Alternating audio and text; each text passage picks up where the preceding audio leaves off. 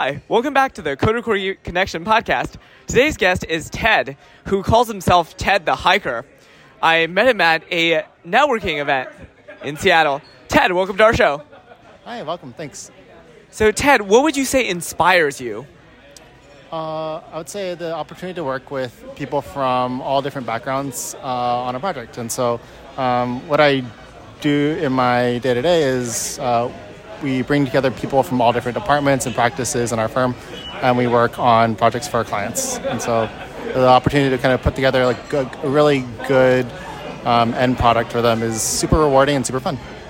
What kind of concrete examples are things that like really inspire you to get a viewer the taste of the excitement?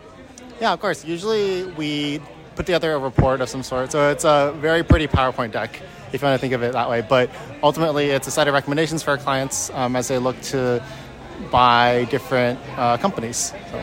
Oh, nice. I once did a PowerPoint doc to try to encourage people to have nuts and seeds at events. It was very inspiring.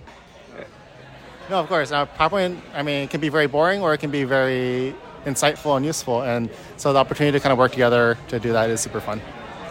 So, like, for them to buy the company is kind of acquisitions? Yeah, I work in mergers and acquisitions. The Robinhood Snacks people said that 2 out of 3 acquisitions fail. What do you think about that? Might be true. But a lot of times our clients, they're incentivized to make sure that they're successful because ultimately they're trying to create more value and ultimately sell the companies that they buy at a higher valuation. So it's in everyone's best value to do that. Awesome. I'm done messing with you. How would you get yourself into an inspired state in 5 minutes or less, if you could? I think it's most important to get to know the people on your team.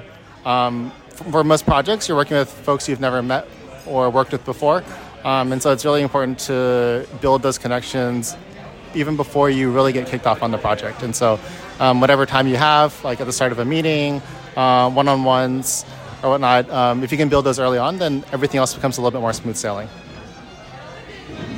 Awesome. In your day-to-day life outside of work, how do you get inspired? I don't know. I usually just go outdoors. I like to hike. That's the Ted the Hiker. And then outside of that, not too much, honestly. Yes. Finally, going from Ted the M&A guy to Ted the Hiker. Yeah, exactly. So, Ted, think about your ideal self, say, 10 years from now. What kind of person would he be like? And if you were to have a conversation with him, what would you want to say to him and vice versa? No, I would want to know how he ended up where he is because I think a lot of us feel the same way that we maybe don't even know what we want our next steps to be, right? A lot of times we're content with where we are, but there's a lot more potential to do different things. And opportunities come along and you take them or you don't. And so I just ask them like what came along, how to get there, and what lessons you learned along the way. Okay, cool. And let's say you were talking with yourself 10 years in the past. What kind of conversation would you have? Honestly, I'd tell, even though I know a lot more now, like I'd still say like to kind of do what you want to keep doing. A lot of times like you learn from the experiences that you have. And so ultimately like the mistakes, the bad experiences, they all feed into what's ultimately going to shape you as a person and what you want to do in the future. So you're kind of reassuring yourself that, okay, it's making mistakes, this is great, it's part of the process. Yeah, whatever decisions you make, mistakes you make, like as long as you're okay with those and learn from them and move forward, there's really not too much you can regret. So, yeah. Awesome. When you think about your life trajectory, what kind of impact do you want to make on the world, directly or indirectly? Or on yourself? Like what kind of, I guess, legacy impact, something along the lines?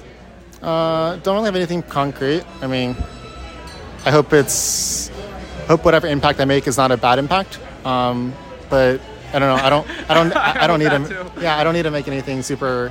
I don't have super high ambitions or anything. Just as long as I feel like I can be happy and content with the people I work with. Oh, awesome.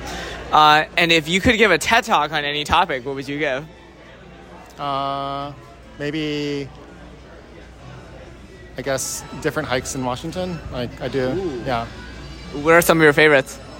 Yeah, usually in the North Cascades. So a lot of the more remote ones that are tend to be a little bit more hard to get to. You have to maybe have a nicer car to get off the road.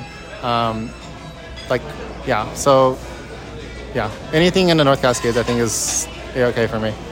Yeah. Neat. Are you part of any hiking groups? No, I usually just hike by myself or with close friends. Oh, the Ted the Lone Wolf hiker. Oh, okay. Ted, if there was one question you would want me to ask future podcast guests, what would it be? I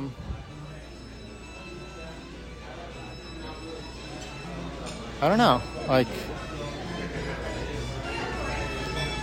Good question. I guess just what are you not doing that you should be doing to make yourself happier? Oh, and how would you answer that question as an example? Yeah, I mean, just taking more